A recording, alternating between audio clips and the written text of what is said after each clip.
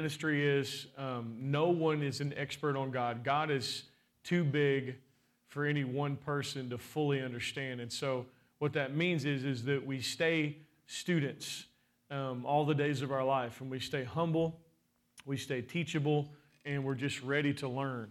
And that's kind of the attitude that we want to have, and because that's how you're taught. Anybody ever try to coach somebody that knew everything? How many know it's impossible to teach somebody that knows everything? And that's the school of hard knocks right there. If someone is in a position of pride, then the only really way to get free from pride is to fall and to recognize you need help. I've been there. I know what it's like. I used to have a pedigree in foolishness and knew all about it. And so the best thing any of us can do is to really embrace our weakness, in the sense that we need God's help. And we need God's help in every area of our life, in the places where we think we're strong and the places where we know that we're weak. And how many know that God will teach us if we let Him teach us? Like He'll coach us and He'll help us, and if we open up our hearts and we receive truth. And so anyway, a couple weeks ago I was just really I wasn't even in a place of prayer. I was just getting out of bed, and just God spoke to my heart, Matthew chapter 6, and I began to get in there and study it and to read it. And a passage of Scripture that we all know very well. I guarantee you, almost everyone in this room will have this passage of Scripture completely memorized. I'm talking about the Lord's Prayer. And I said this before, but how many know just because that you have something memorized doesn't mean you have the fullness of the depth of what it's actually saying? In fact, I think there are times if there's something that we think that we know really well and it becomes cliche to us, it's real easy to lose sight of the meaning because it's become a cliche, and it's become something that it doesn't actually carry weight to it. And as I began to study that passage of Scripture, I got over into the place of the Lord's Prayer, Matthew chapter 6 and in verse 9. And Jesus is teaching His disciples how to pray. And He says, "In this manner, therefore, pray, Our Father in heaven, hallowed be Your name." And these next three statements were the things that really jumped off the page of me. Your kingdom come, Your will be done on earth as it is in heaven. Your kingdom come, Your will be done on earth as it is in heaven. And so God's will is heaven. And that's what God's will is. How many know there's no cancer in heaven today? How many know there's no lack in heaven today? There's no poverty in heaven today. There's no violence in heaven today. And there's nothing evil happening in heaven. You go to heaven and, man, there's nothing but joy and peace and goodness. And how many know it's a wonderful place? How many know people get to heaven and they don't want to come back? I don't care how much they love the people here on earth. If someone has an experience where they get to heaven, they're like, I love y'all, but this is where I want to be. Because how many know that we were created by God, and so there's a part of us that hungers for an atmosphere that's different than this world. You ever have times in your life where you look at this world and say, I don't like this place? I definitely experienced that. You're never homeless in heaven. Very well said. Very well said. It's true. You have a home. I mean, you got a mansion in heaven. Amen. And so our heart hungers for that. And the current state of this world and this age is really not the atmosphere that we were created to function in. And so we yearn for this. I like to be around people that want to take care of each other and want to help each other and want to love each other. And how many know that's the way things are supposed to be? And this world's not always like that, unfortunately. But God says that your will, or Jesus is saying, this is how I want you to pray. Pray that God's will be done on earth as it is in heaven. So when we're praying and when we're speaking the Word of God, what we're doing is we're looking to create a moment of heaven in the earth. The people that we just prayed for dealing with physical healing, how many know it's not God's will for them to be sick? And for them to experience heaven's reality on earth would be for healing to take place, right? Because that's what God's will is. God's will is not sickness. God's will is not disease, not poverty, not lack, not anxiousness, not fear, all of these things. And so we pray in order to enforce the will of God in the earth. And all of this comes out of the reality of the kingdom. And how many know that we have a kingdom that's within us, and there is a king of the kingdom, and His name is Jesus. And, we covered a little bit of this last week, but how many know these governments of this world are all going to pass away? You know, man's best attempts at governing himself has never went that well because man doesn't govern himself well. We actually weren't created to really govern ourselves. How many know we need a king? And we need a king who's perfect. We need a king who came and died for our sins. We need a king who was willing to serve us and to wash the disciples' feet, but at the same time, a king who created everything that you can see. Amen?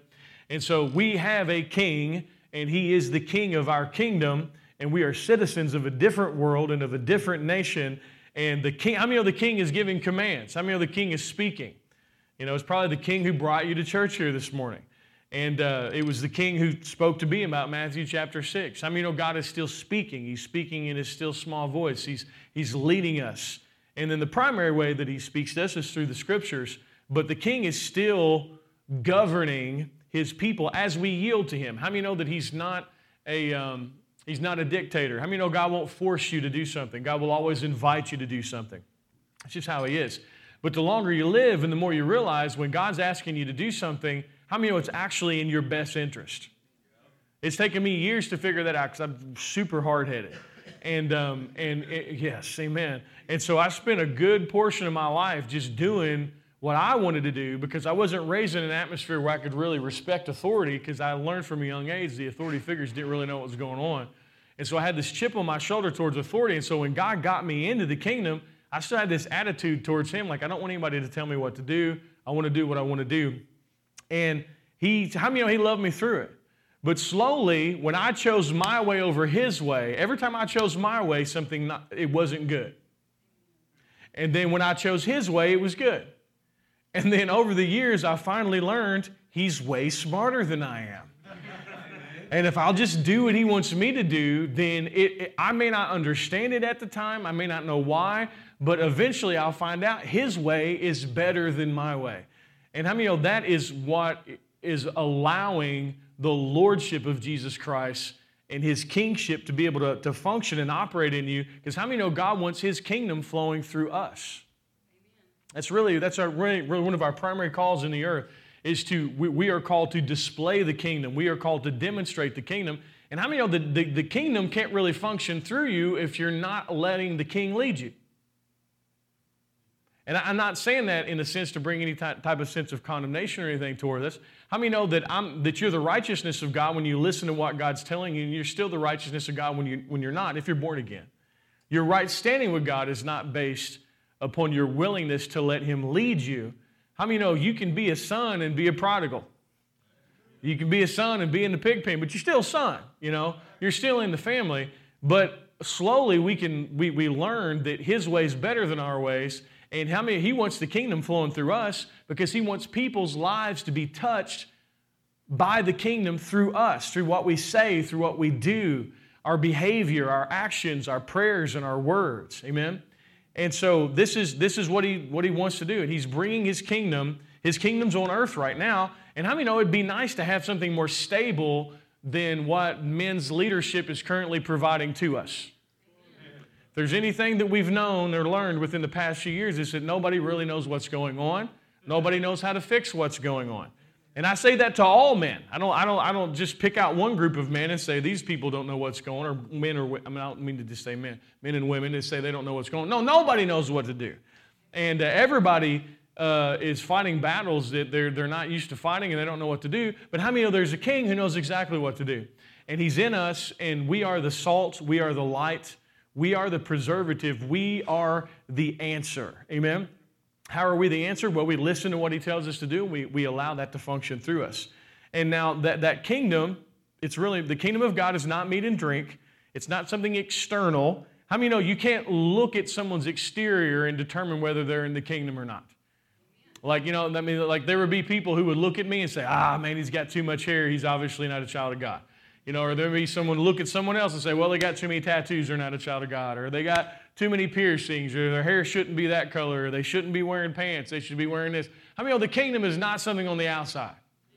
Okay, it's inside, man. It's inside. The kingdom is within you. And so how many know the kingdom of God can flow through somebody who doesn't look like everybody else? And it doesn't matter what color skin they have, it doesn't matter what type of hairstyle they have, or what type of sense of fashion they have. How many know God is into saving everybody? And He wants to save people, and He wants the kingdom to function through people. And so that the kingdom of God is not meat and drink. It's not something external, but it's righteousness, peace, and joy.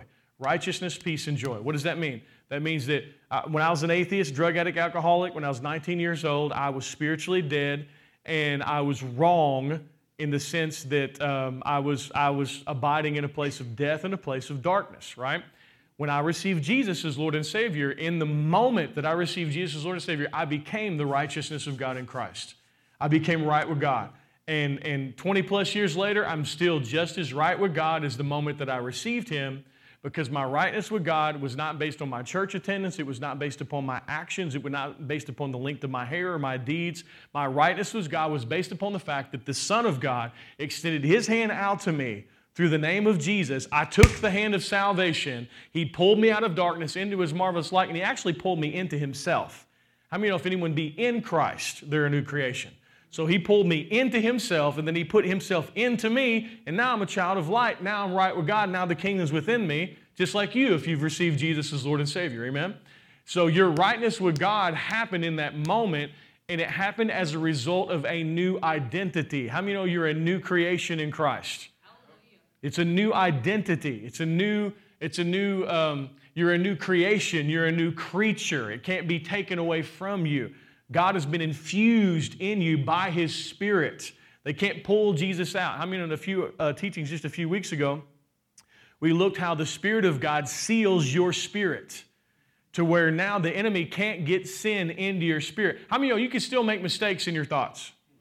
You can still make mistakes in your actions, but what God has done in Jesus Christ in you, you cannot penetrate the seal of the Holy Spirit and for sin to come back into your spirit.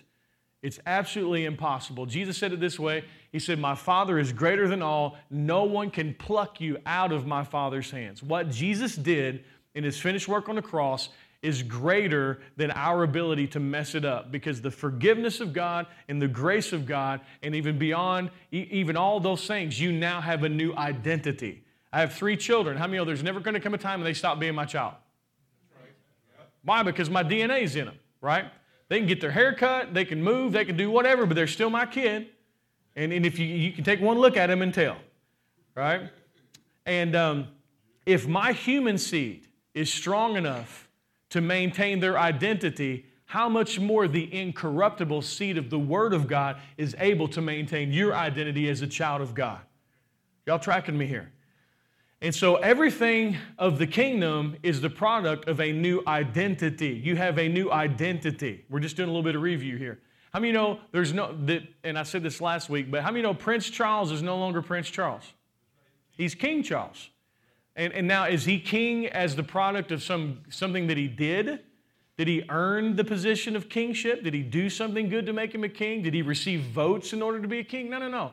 The man was born in a royal bloodline. He's king because of who he is, not because of what he's done. And when you receive Jesus as Lord and Savior, the kingdom now flows out of you as a result of who you are, not a result of what you've done. How many know the thief on the cross who could not do one good deed right next to Jesus, how many know when he received Jesus as Lord and Savior, he stepped into the kingdom just like us? And he became a new creation in Christ. He became the righteousness of God. And Jesus said, "This day you're going to be with me in paradise." Why? Because the kingdom is not a ladder you climb. It's not something that you earn. How many know there's nothing cheap about grace? How many know that no one earned it? No one deserved it? God Himself spilled His blood on the ground so that we could receive a gift. Everybody say gift. See, the kingdom is a gift. The new identity is a gift. And so if it's a gift, that means you can't mess it up. Now, we can hinder the flow of the kingdom out of us by us not knowing who we are. If we just wake up to the fact of who we are, we'd operate in a whole lot more authority than what we're currently operating in.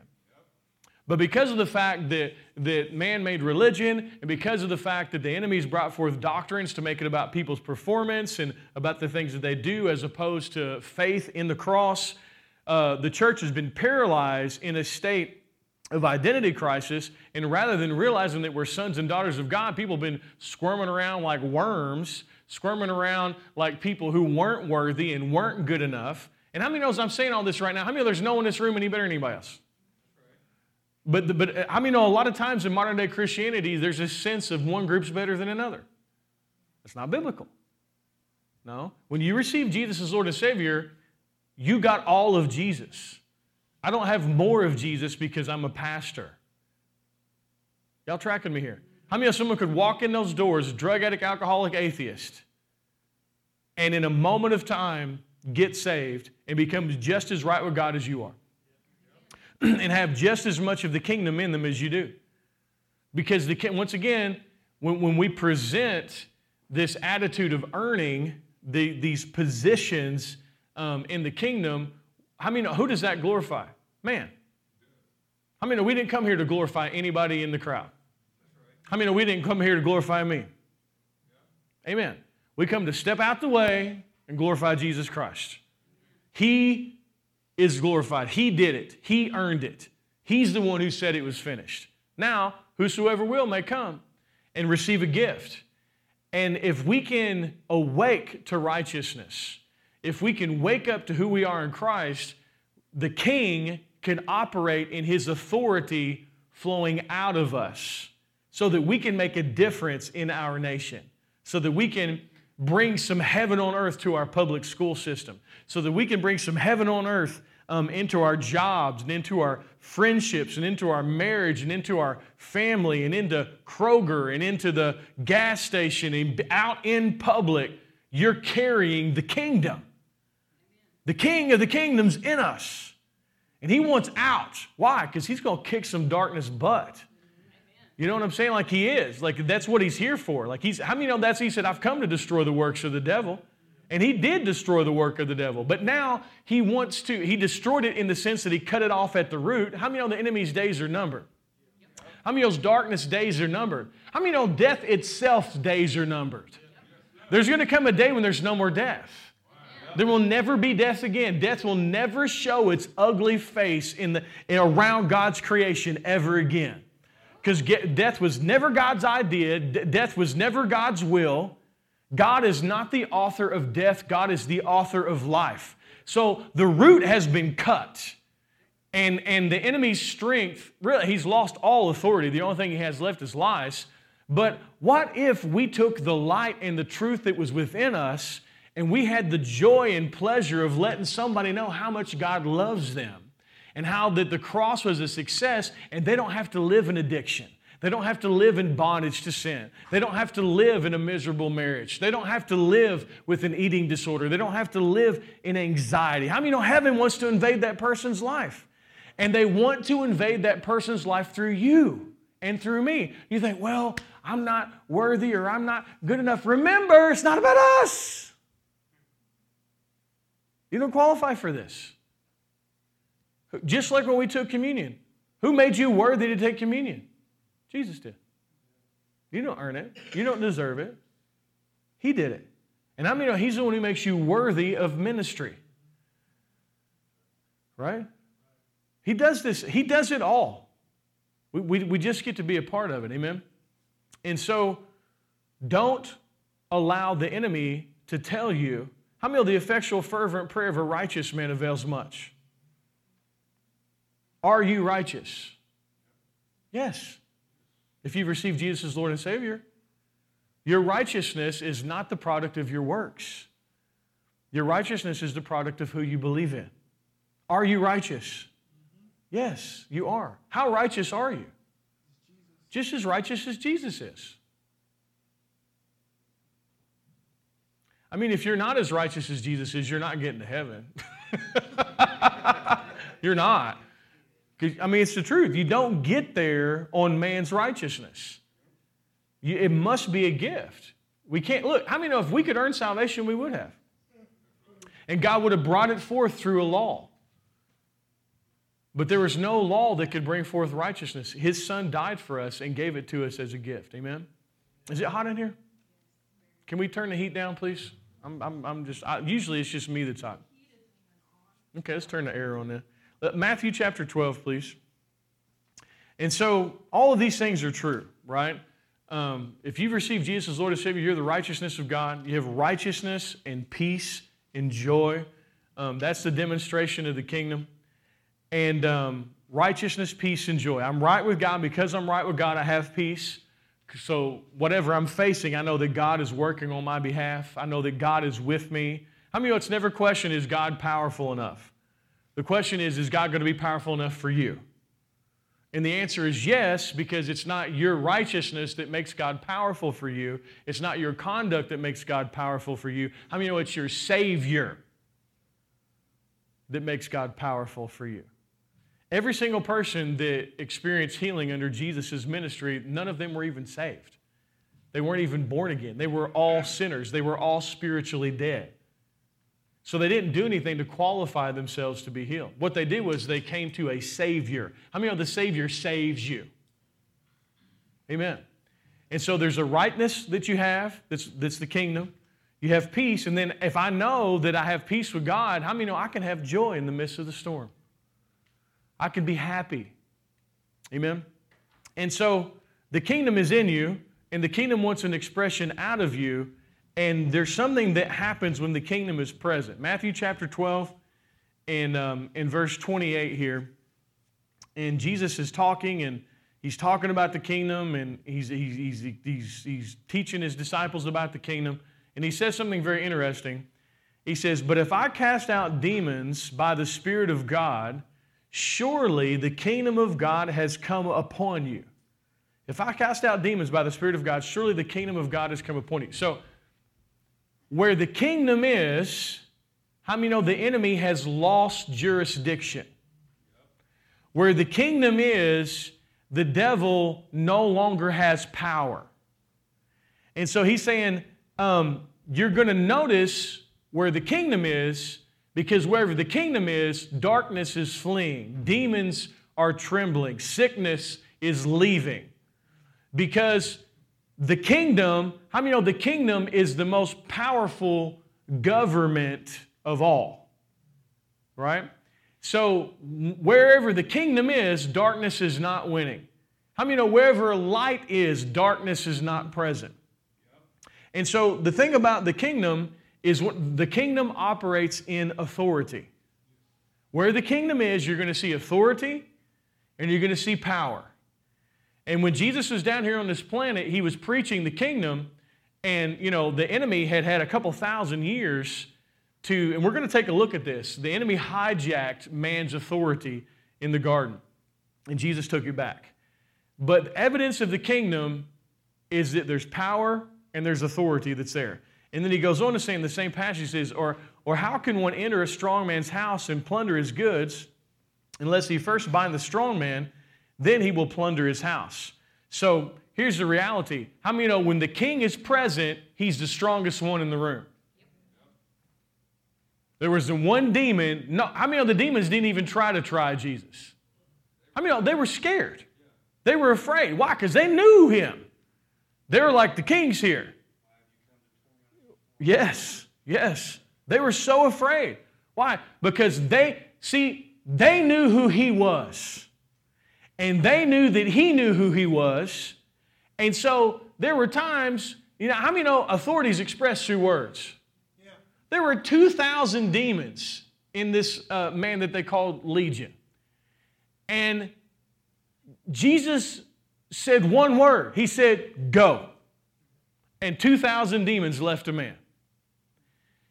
Because the king of the kingdom was present, and he had authority over demons. Do you know why he had authority? Two primary reasons. The reasons that he had authority when he was on earth. Number one, he was in a human body. You have to understand that. See, there is no authority in this created world without a human body. That's why God couldn't just take the authority without sending Jesus. God had to come in the form of a human body to take back authority. How many know? But why? Because this world, this solid created world, how many of this world was created by the realm of the Spirit? God spoke these things into being. And so the things that we see, they're solid. They're made of the earth, made of the dust of the earth, right? And so God couldn't just take the keys back from the enemy, and we're going to look at this in just a moment. God had to come back as a man and take back the authority. So he had the authority because he was a man. Then you know the next reason he had the authority? Because he was right with God. There's no sin in him. How many know he bypassed the fall of man through the virgin birth? It's so cool. Because how many know that the blood of a child is not determined by the mother but by the father? So the blood that was in Jesus' veins wasn't Mary's blood. The blood that was in Jesus' vein wasn't Joseph's blood. This was righteous blood. So a righteous man, born in the earth, the king came, and everything listened to him. How many know the wind listened to him? The waves listened to him. How many know death listened to him? Lazarus, come forth. Pharisees listened to him. Sadducees. The people, they couldn't understand. Like, this guy has no degree, but he has all this authority. They're like, where do you get this authority? He's like, well, I'll tell you if you answer a question for me. And they couldn't answer that question. And so he said, I'm not going to tell you where I get my authority. How many know Jesus didn't need a rabbi to approve him? Jesus didn't need anyone's permission to function as the king of the kingdom. And so he came down and he basically just mopped the devil's butt for 3.5 years. I mean, he just kicked his butt left, right, and sideways for 3.5 years and turned the entire world upside down for 3.5 years. Turned the religious community upside down, turned darkness upside down. He was never rushed. He was never hurried. He was never afraid. He walked as a king. Man, that's powerful. Don't you love him? Yep. You know what I'm saying? Like, he's awesome. He is the superhero. Yep. We create all these dumb superheroes that aren't really superheroes. No, Jesus is a superhero. But he walked and he was calm and he took authority. And then what he did was he took that same authority that he had and he placed it in us. Hallelujah. We have the same authority that he had. We have the same righteousness that he had. But we don't always know who we are. And because we don't always know who we are, we don't let that authority be expressed out of us. And sometimes we let the enemy fool us into thinking that we're unworthy to operate in the authority. Or we're not good enough, or we're not righteous enough, or we're not. We're not. I know we're not. We are not that cool. Like none of us are. Everybody say, earthen vessel. You got this thing in an earthen vessel, but how many know the treasure's here? The king has chosen you. He said, I'm going to place myself inside of you. I'm going to speak out of your mouth so that you can say go. So that you can speak to the wind and say, peace, be still. So that you can. Because listen, God, I dare say, God probably enjoyed kicking the devil's butt for 3.5 years. I have to think that there had to be some pleasure to the Lord to kick the devil's butt. Because here, the enemy, and we're going to take a look at this, because, man, I've seen this in a totally different way than I've ever seen it before, but it makes total sense. The enemy hijacked the authority and began to hurt God's creation for thousands of years. Think of all the death and destruction and misery that has gone down here on earth. You know who the author of that is? The devil. Because he wanted to be like God. He wanted to be as God. And he hijacked that authority, and then he began to just hurt God's kids. And there was nothing God could do about it. Because it was done in a just way. I mean, if you give somebody something and they give it to somebody else, you can't take it back from the person they gave it to unless you didn't really give it to them. God gave man authority in the garden. Not a delegated authority, a created authority. We're going to look at it in just a second. Created it, God, he created them in His image and gave them His likeness and said, let them have dominion and rule. I rule over heaven, they rule over earth. This was a real authority. And man gave it to the devil in the garden. God couldn't take it back. I mean, the one thing God can't do is He can't lie. So He's bound by His own word. He's bound by His own integrity. He would have, it would have been so much easier. He said, just kidding, give it back. But He can't. And the enemy knew that. And that's why he made the play for power that he did in the garden, because he knew God wasn't going to go back on his word. And so he hijacked the authority that was given to man. And for a couple thousand years, he's put man through hell. And so while Jesus was down here kicking his butt, I know it had to feel good. But you know what feels better to God, in my opinion? When his kids kick the devil's butt. You tracking me here? Yeah, that's right. He's like, look, I gave you my authority. I gave you my righteousness. I placed the kingdom in you. Now you do the stuff. How many know he said, greater works shall you do? Come on now. He's like, the stage just said. He's like, look, man, I did some cool stuff, but y'all are going to do greater things than I have done. That's how it's set up. But we're not going to be able to do those things if the enemy can always talk us out of whether we're right with God or not. If the enemy can always get you looking at you, your faith will shrivel up and die. Yep. But how many know Jesus is the author and finisher of your faith? If you can just look at Jesus and see, the reason that you have the rights that you have, the reason that you can pray, let your kingdom come on earth as it is in heaven, let your will be done on earth as it is in heaven, the reason you have that right is because the cross was perfect. Because it was perfect. Like it was perfect. We were drinking the communion juice earlier. Like the blood is perfect. So listen, when you don't think you're worthy to operate in authority, who are you judging? You're judging the blood. You're saying the blood wasn't good enough. Yes. Do you see how insulting condemnation is to the finished work of the cross? And yet we've been taught it's spiritual. Oh, I'm unworthy. I'm just a worm. I'm just this and all these things. And we've been taught, well, that's humility and that's spiritual. No, that's dumb. Like it's dumb and it's borderline blasphemous. To say, who are you going to stand to the blood and say, I know you say I'm clean. I know you say my sin's paid for, but I don't know. Because I. Oh, man. The cross was a success. And you've been made the righteousness of God. Let's honor the blood and walk forgiven. Let's honor the blood and walk as if we're those that are actually right with God. Let's honor the blood and let's take it a step further and let's quit making it about us and let's function in the authority of the kingdom and let's cast darkness out of our land. Amen. Let's take authority over the darkness that's come against our children and the young people. And again, let's do it. How's it going to happen? You're going to speak. You're going to pray.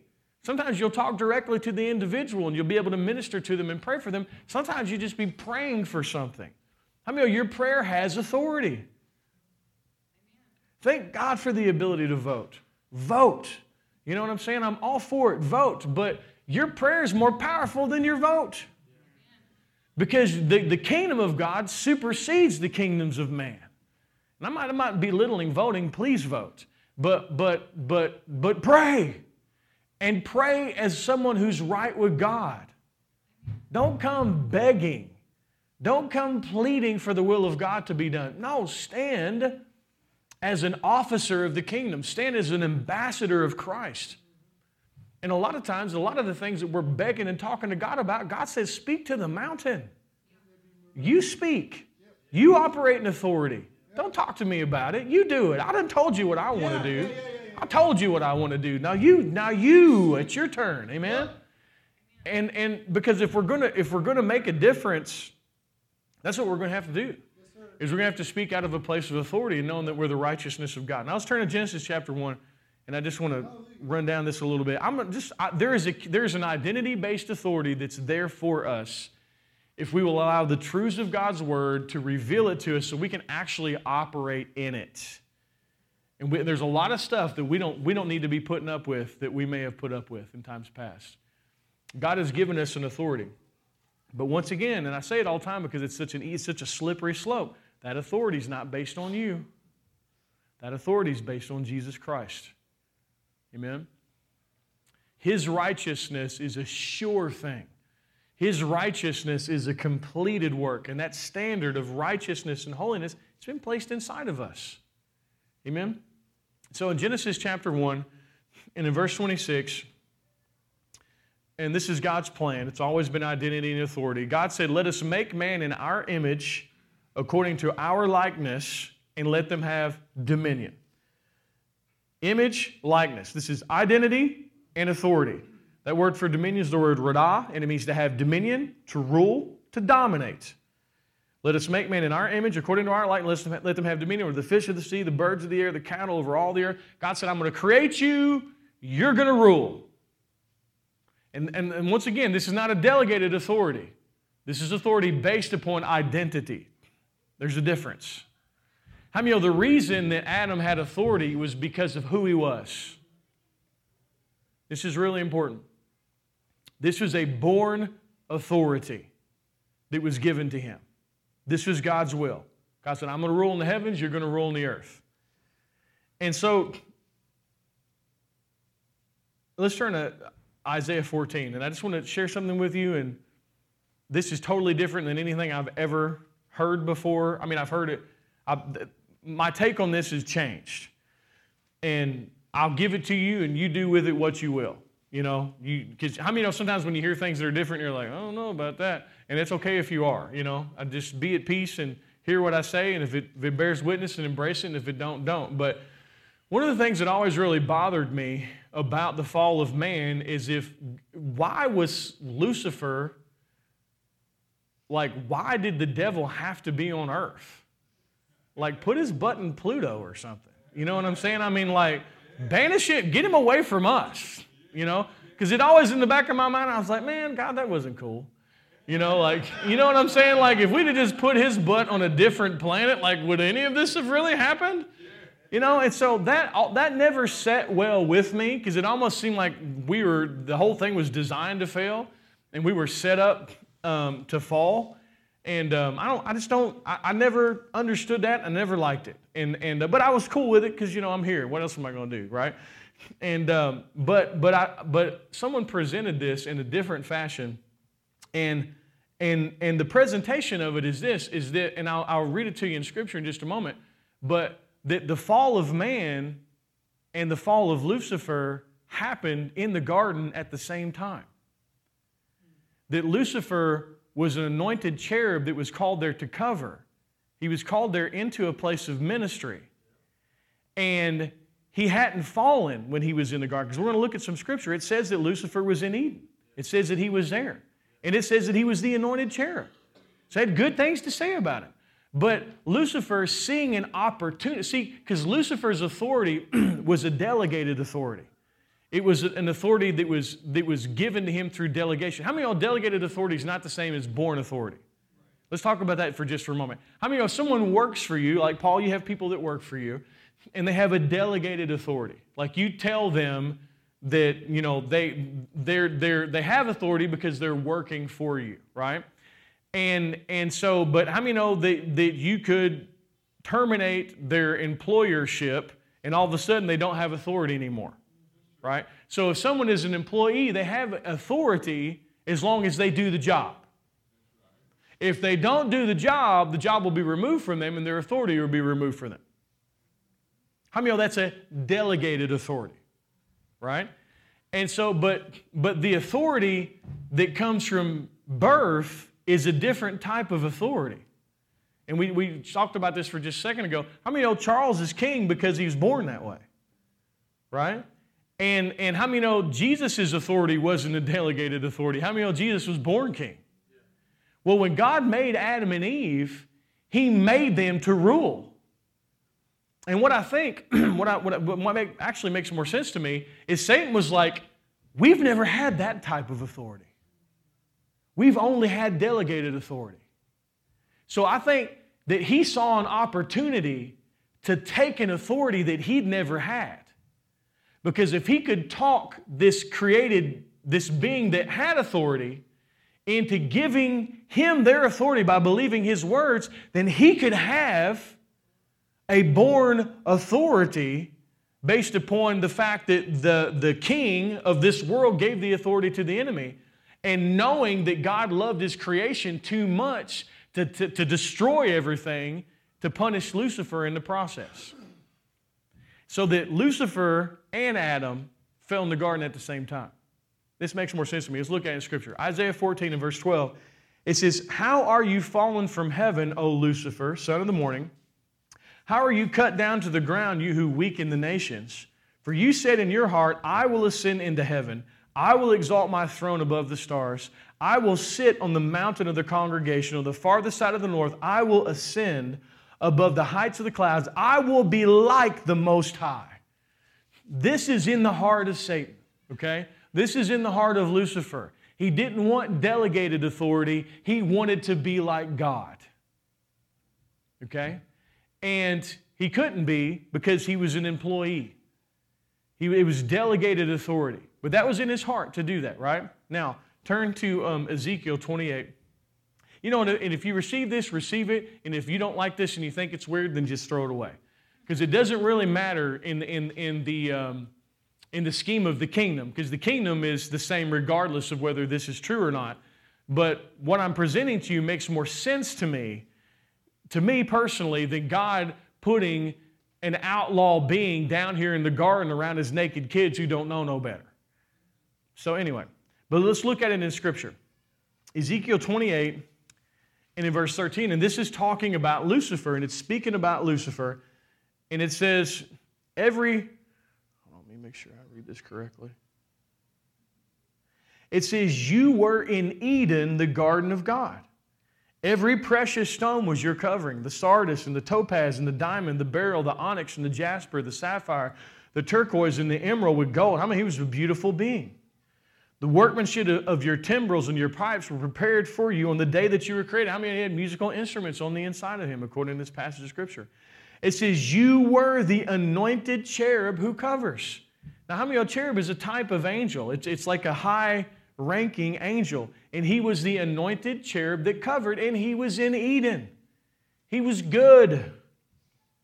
I established you, and you were on the holy mountain of God, and you walked back and forth in the midst of the fiery stones, and you were perfect in your ways from the day that you were created till iniquity was found in you. So I think, and what makes more sense to me, is that Lucifer was in the garden as a good angel to cover man. Anointed cherub that covers. And he saw an opportunity to take an authority that wasn't his to take. Because the gamble was, God loves these people so much, he's not going to destroy me because he'll have to destroy them. And he almost used humanity as like a body shield, like a hostage. And he took the authority, thinking, and then in the process, a third of the angels fell as well. And they made a decision to stand against God. And so, for a couple thousand years, you see the devil operate in authority. You see in the book of Job, big time. He's got authority. He rolls up into heaven. He's like, hey, what's up? Why? Because he's standing in man's authority. And for a couple thousand years, the enemy operates in authority until the time that Jesus comes. And then here comes Jesus in a human body. So you can't have authority without a human body because it's the human body that's given authority. Even today, the devil, and how many know now the devil doesn't have any authority? How many know Jesus took his authority away from him on the cross? The enemy thought for sure, if I could just kill this king, then my kingdom will reign. How many know he killed the king, and in killing the king, he lost the kingdom? He was an idiot. God said, man, if he'd have known, he would have never killed Jesus. But God is wiser than all created beings. And Jesus was basically like a Trojan horse to release us into the kingdom. So now, how many know when Jesus was on the planet, he had to deal with a righteous man in authority. Now, how many know there are righteous men and women all over the world? The devil's busy. He's running thin, man. He's wigged out. Why? Because the authority, and each person that's born again, the authority of the kingdom's within that individual. And they get it in a moment's time. Because the king steps in. Now, how many it may take some time for them to learn how to operate in that authority? It may take some time for them to renew their mind to who they are. But now, how many know the kingdom's like leaven? It's growing and it's increasing and it's actually intended to take over. So what the enemy's done is he's created doctrines of devils to try to convince us that the cross wasn't a success, and we're all still dirty, and we're all still in our sins, and we have no authority. So we all run around trying to find somebody righteous enough to answer our prayers. You know what happens? People go to church to worship their pastor. People go to church so that he can do the praying, so that he can be the man. That's not how it's supposed to be. The pastor is not your go-between between God and man. The pastor is not the one that you worship. But the enemy loves to do that. And he turns it into this weird pyramid scheme. And then what ends up happening is nobody has authority. Because nobody thinks they're worthy. And nobody thinks they're good enough. And everybody's looking at each other when they should be looking at Jesus. Jesus is the one that makes you righteous. Jesus is the one that gives you authority. And you don't have a go-between between God and man. How many know God loves you whether I do or not? How many know God likes you whether I do or not? Can I get an amen? I like you and I love you, but you don't need me to access God. Rah! Toss the table. You don't need me to access God. Now, does God still have leadership? Yes. Does God still have pastors and ministers and fivefold ministry gifts? Yes. But they're not to be your go-between between God and man. They're to teach you how to have your own relationship with God so that you can have a relationship with God, so that you can hear God, so that you can have the King of the kingdom speak to you in the streets and say, I want you to buy that person's lunch. I want you to go over and give somebody a hug. I want you to, the King can speak through you. Can I get an amen? The kingdom's inside of you, just like the blood that's pumping through your veins. The Spirit of God is in you. Amen?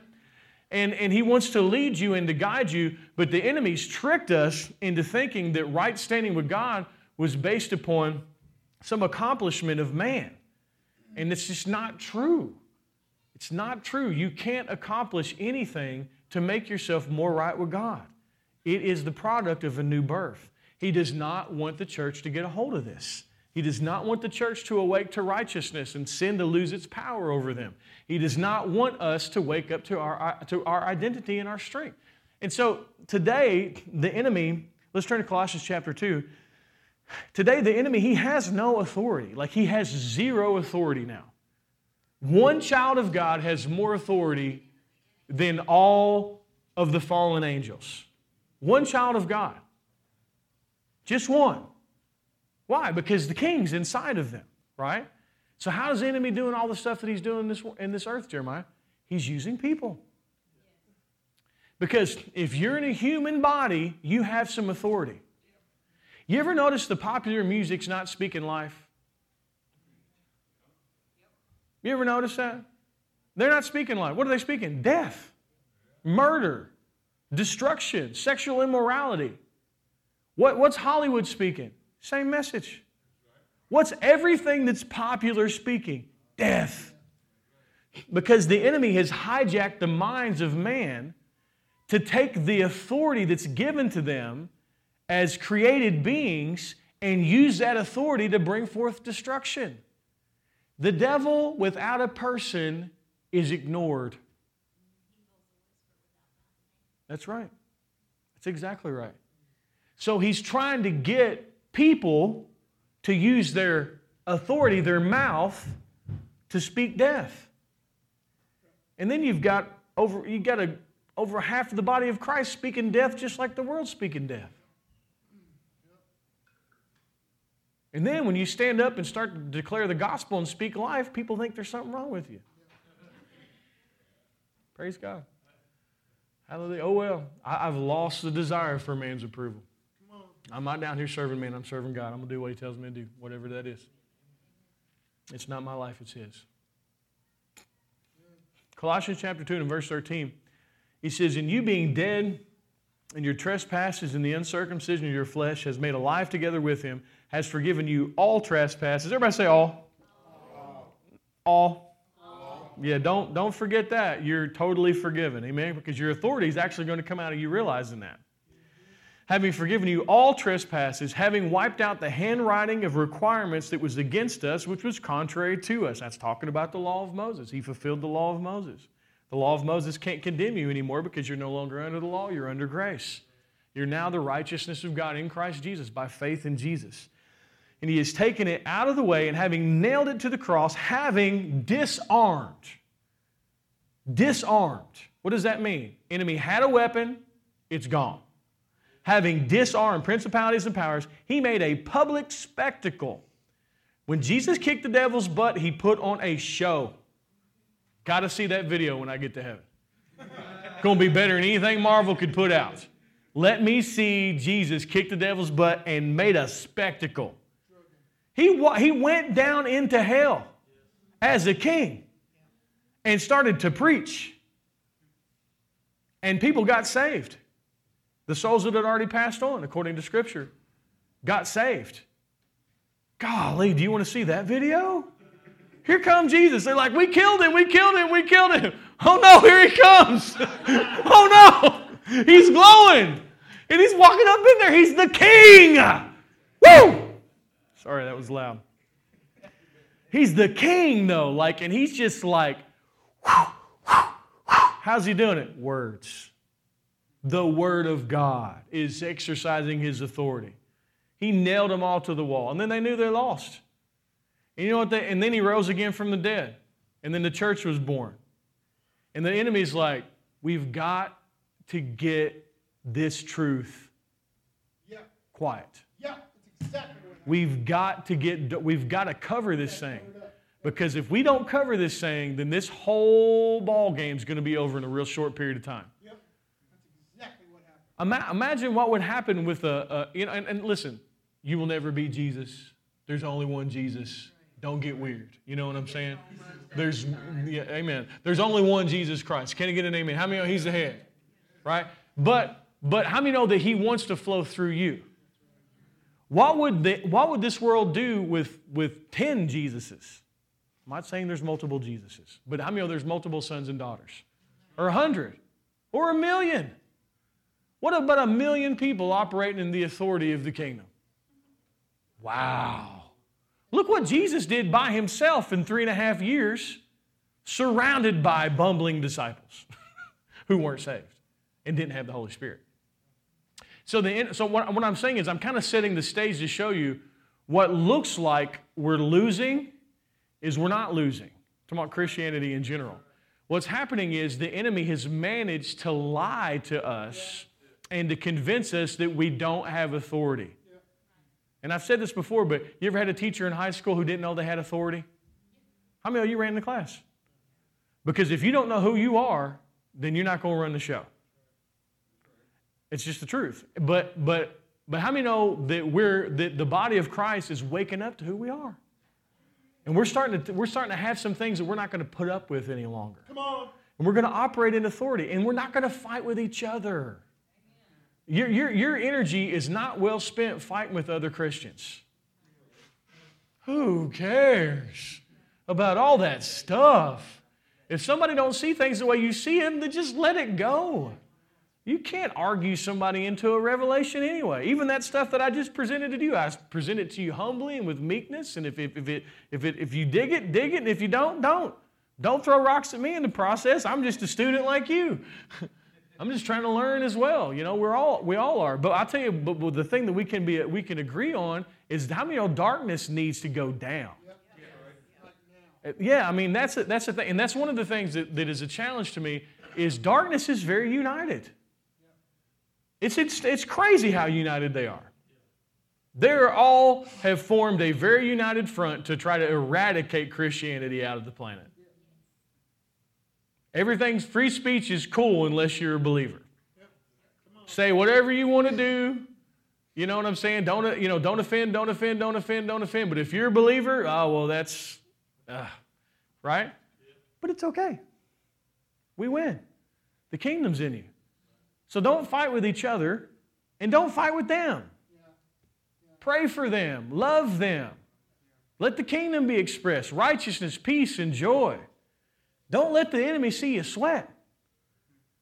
How many know the righteous are bold as lions? How is a lion's boldness displayed? Rest. You never see a lion stressed out. Most of the time, he's asleep, chilling, relaxed, until he get hungry. Yeah, that's right. And then he got about, and even then he don't do nothing. His wife's the one that gets the food. It's true. He does nothing. He just got cool. He's got a cool mane. You know what I'm saying? He protects the whatever. Anyway, And this is where our metaphor fails. But it says the righteous are bold as a lion. How many know the church has had the boldness of a chihuahua? Got something to prove, got something to prove, got something to prove. Listen, when you know the gospel's true, you don't have to convince somebody else in order for it to be true or for you to know that it's true. When I first started getting a hold of this truth, I felt like I had to convince everybody. And if I didn't convince them, then somehow I wasn't convinced. I don't feel that way anymore. I know this is true, whether other people know this is true or not. And I'm going to enjoy this, whether they enjoy it or not. I would love to help people and teach people, but if you don't get it, that's cool. God bless you. But I'm not going to fight with you because I'm not a chihuahua. You know what I'm saying? I'm a lion. I'm a king's kid. I'm a son of God. I mean, you are too. Can I get an amen? And you don't have to convince somebody in order to make yourself know that you're convinced. Y'all tracking me here. And man, as you get deeper into these truths, you get more solid. And so here's the bottom line. The enemy's disarmed. There's not a devil problem in the earth. There's a deception problem. Come on. That's the problem. Jesus kicked the devil's butt, but the lies are still here. And so now we got to have truth to get rid of the lies. Y'all tracking me on all this? Turn to Matthew 28, please. A couple more places and we close. Thank you, God. I want the kingdom on display. Because here's the thing. It's the only thing that works. Church ain't working. It just ain't working. Church is not getting the job done. And I'm not trying to speak ill against churches or this church or anything, but the way things are currently happening, it's not working. Can we be honest? No, we need the kingdom in display outside of the church. That's what needs to happen. We need Book of Acts stuff. We need the power. We need the outpouring of the Spirit. We need authority. We need a demonstration of the kingdom. That's what I want. That's what I'm after. That's what I've set myself for. Because the come ye message is not the message of the kingdom. Come to my church, come to my church, come to my church, come to my church. It's not a come ye message. It's a go ye message. Now look, I love it when people come to church. It's nice to have people to preach to. It's wonderful for people to learn and to be discipled. How many know we're called to make disciples? How are you discipled? Well, you hear the truth. You get coached. You get taught. I'm not anti-church. But coming to church alone is not enough to turn the world upside down. The kingdom coming out of you in your daily life, that's what's going to turn the world upside down. And when the world's turned upside down, it's turned right side up. And darkness is no longer winning. Amen? That's what we need. And I believe that's what we're going to see. Because it's going to take a display of the kingdom to win the young people. That's what it's going to take. I remember I was preaching to some kids, some football kids. I do the FCA stuff. And they were out there and they were listening to me, And I don't follow the FCA guidelines or anything like that. I don't have my little, I just go preach the gospel is what I do. And this kid was like, I think God sounds really cool. He's like, but church is boring. And I was like, you're right, man. And there's a pastor there, and he's like, man, you can't say that. I was like, he's right. I mean, how many know we don't want a church? A church service is going to change the world. Now, we come in here and we can plug in and we can learn truth, but how many know that kid needs to see the kingdom in operation? Because there's nothing more powerful than the kingdom of God. It's more powerful than any rapper. It's more powerful than any rock star or any illusion of lights and holograms and all that stuff. Man, let the kingdom rip. And then we'll see what's real and what's not. Paul would say things like that. Your words are great, but let me see your power. Because where the kingdom is, that's where the power is in. Amen? Amen. This is what I want. This is what I'm hungry for because this is the only thing that works. It's the only thing that works. And so, Matthew 28, Jesus is giving some final words here. And we just got a couple more scriptures and we're going to close and we'll pick it back up next week. I'm not really preaching out anywhere for the next couple months. I felt led not to. I'm not going anywhere in October. I'm not going anywhere in November. I got one more place I'm going this year. That's what I felt led to do. So, once again, the Lord's smarter than I, so we'll do what He says. Amen. Matthew 28 and verse 18, Jesus came and spoke to them, saying, all authority has been given to me in heaven and on earth. How many know He took back the authority? Right? All authority has been given to me in heaven and earth. Go, therefore, and make disciples. So, this is what He said. He said, I got all the authority now. Now go. Because I have the authority, now you can go. How many know you couldn't go until He got all the authority? Because what He's saying is like, I'm going to put power in you stronger than the darkness around you. Do you know the grace in you and on your life is stronger than any sin that you'll ever come into contact with? The grace of God that's in you and on you is stronger than any sin. So we've had this attitude of like, oh, I don't want to be infected by the world. Oh, I got to just hide. I got to. Man, Jesus wasn't like that. Jesus said, oh, you got leprosy? Here, let me touch it. See, what's in us is stronger than what's in the world. But we've been taught that what we had was weak and what the world had was strong. And I don't believe that anymore. What we have is stronger than what they have. And I'm not saying there's not an element of wisdom and you have to watch what you listen to and you have to watch the company that you keep. I'm not saying those things aren't true, but what I'm saying is greater is He that's in you than he that's in the world. I'm not going to tiptoe through this world in the days ahead. I'm going to walk with confidence. I'm going to put my shoulder back. The kingdom's in us. Amen. And the world needs to see some stability and some confidence in the time that we're living in. Amen. He says, go therefore and make disciples of all nations, baptizing them in the name of the Father and of the Son and of the Holy Spirit, teaching them to observe all things that I've commanded you. And lo, I'm with you even to the end of the age. Luke chapter 10. I got a couple more verses I want to hit. I don't usually preach over an hour. I'm 2 minutes over. Give me just a couple more minutes. I want to finish this. Luke chapter 10 and verse 17, it says, then the 70 returned rejoicing, Lord, even the demons are subject to us in your name. Now stop for a moment. Let me just say this. None of these people were saved. They are all going on delegated authority. The king said, you have authority, go do the stuff. So based on the word of the king, they did the stuff. How many know the authority that we have is greater than what they have because the king's now in you and you now have the same nature that the king has. Same righteous nature. They said, Lord, even the demons are subject to us in your name. And He said, I saw Satan fall like lightning from heaven. Behold, I give you the authority to trample. Everybody say trample. Trample. You have authority to trample, not on other people. You have authority to trample on serpents and scorpions and over all the power of the enemy. See, sometimes trampling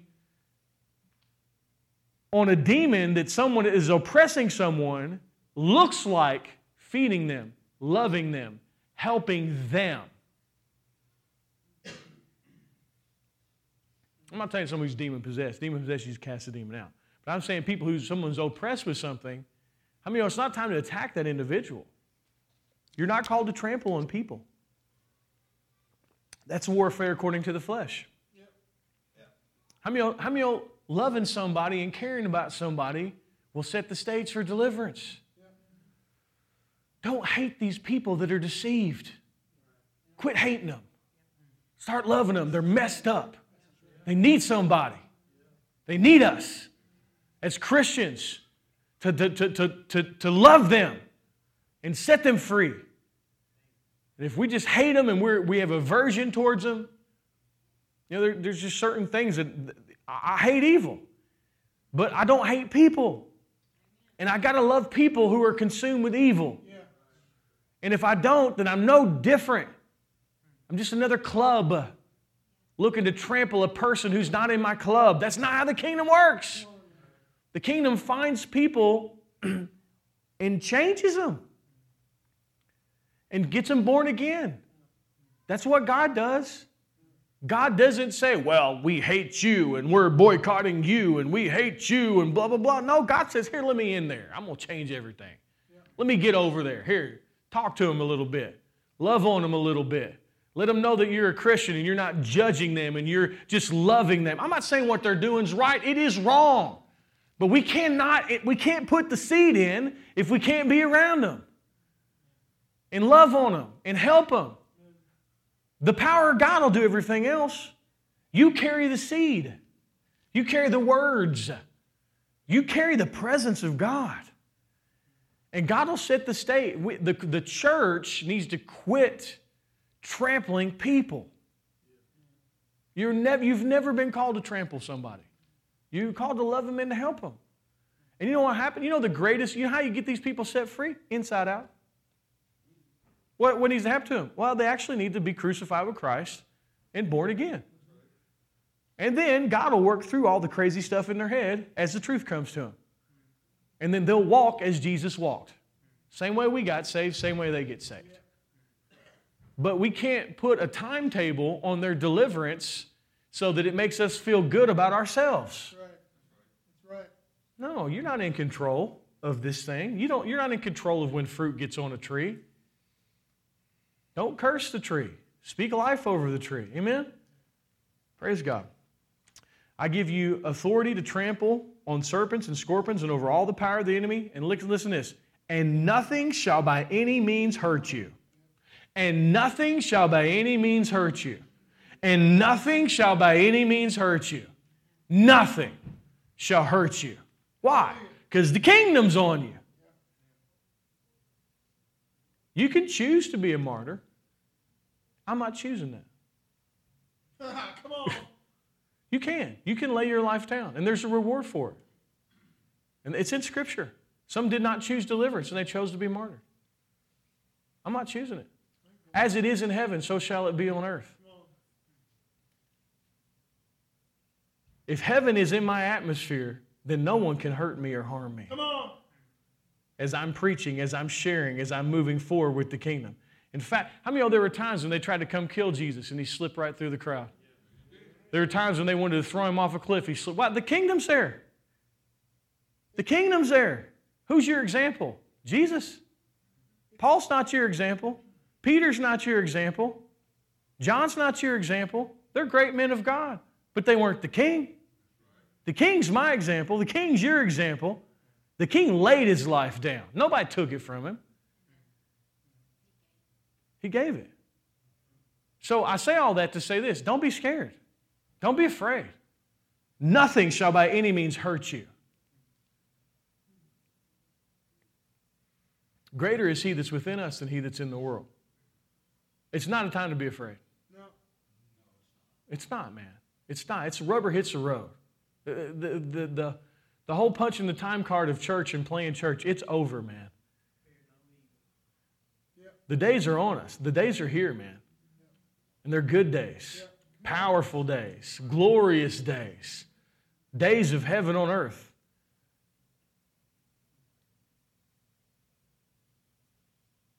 But don't let the enemy disconnect you from the kingdom by you believing the cross wasn't a success. That's where the disconnect happens. It happens through condemnation. It happens through you honoring your mistakes above the work of the cross. Get violent with that stuff. You know, and I just say, don't tolerate that stuff. No, man. I mean, just like it says, no weapon formed against you shall prosper. Any tongue of judgment that rises against you, you shall condemn it. Don't condemn yourself. Don't judge. The blood is unworthy. Amen. Don't tolerate that stuff, man. Now listen, you gotta, walk in love. Do the right thing. Help people. Love people. Be accountable. But don't let nothing try to talk you out of who you are in Christ. Don't let you try to talk you out of who you are in Christ. What Jesus did is greater. How many know we're having a moment where we're starting to see it? Y'all feel that? We're seeing it here. I love it when it happens. This is something I've been doing. You reach this point where we're all like, I see it. And we're seeing it, right? But we got to walk out those doors. And we got to go back out into this world. And we got to go back out into all of this stuff. Let's not forget who we are. That's what it talks about in the Scriptures. It says we behold who we are and then we forget and we go do dumb stuff. So you've caught a glimpse. And see, the ideal situation is that we'd keep seeing and seeing and seeing, and every time you come to church, you see Christ in you, and then slowly you start to awake to righteousness, sin loses power over you, and you start to operate in dominion and authority. Amen? Nothing shall by any means harm you. And then he goes on to say this. He says, nevertheless, don't rejoice in this, that the spirits are subject to you, but rather rejoice because your names are written in heaven. How many know there's no greater miracle than the fact that you are born again? Y'all tracking me here? Okay, we're done. We have to stop. So, amen. Thank you, God. Thank you, God. Lord, I just ask that you'd help us to see this, that you'd help this. Lord, no man can come to this conclusion on their own. No one can really open the gates of righteousness to let the King of glory come in. Lord, I thank you that we can't do it, but Lord, we ask, show us. Show us. Let us see. Give unto us the spirit of wisdom and revelation, the knowledge of Jesus, that we may know what is the inheritance, that we may know what is the greatness of His calling, we may know what is the greatness of His power. And Lord, I ask that that the kingdom would function through our lives on a daily basis. Not a Sunday basis, but a daily basis. And Lord, if there's anything in our understanding that's off, that you'd correct it. We just help us we just want to see it. And Lord, I just thank you that you'd continue to bring truth. Spirit of truth, continue to bear witness to truth and lead us and guide us into all truth. Let the body of Christ wake up. Let, just like in the book of Acts when they turned the world upside down, Lord, in the Roman Empire and all of these things, and they didn't know what to do. Let that same thing happen in America. Let that same thing happen all over the world. Let what happens be too powerful for any government to contain. Let the answers come from the kingdom. Lord, I ask you to guide us in it. Let this not just be a Sunday sermon. Let this not just be a topic. Let this not just be a series, but let this be a life-changing and empowering experience for all of us, that we would live the kingdom. And Lord, we thank you for it. We know it's your will anyway. We submit ourselves to be teachable and to learn. And Lord, if there's an area that we're missing it, Lord, in our understanding, I thank you that you make that real to us. We want truth, Lord. We want truth. We thank you for that in Jesus' name. Amen. Amen. Praise God.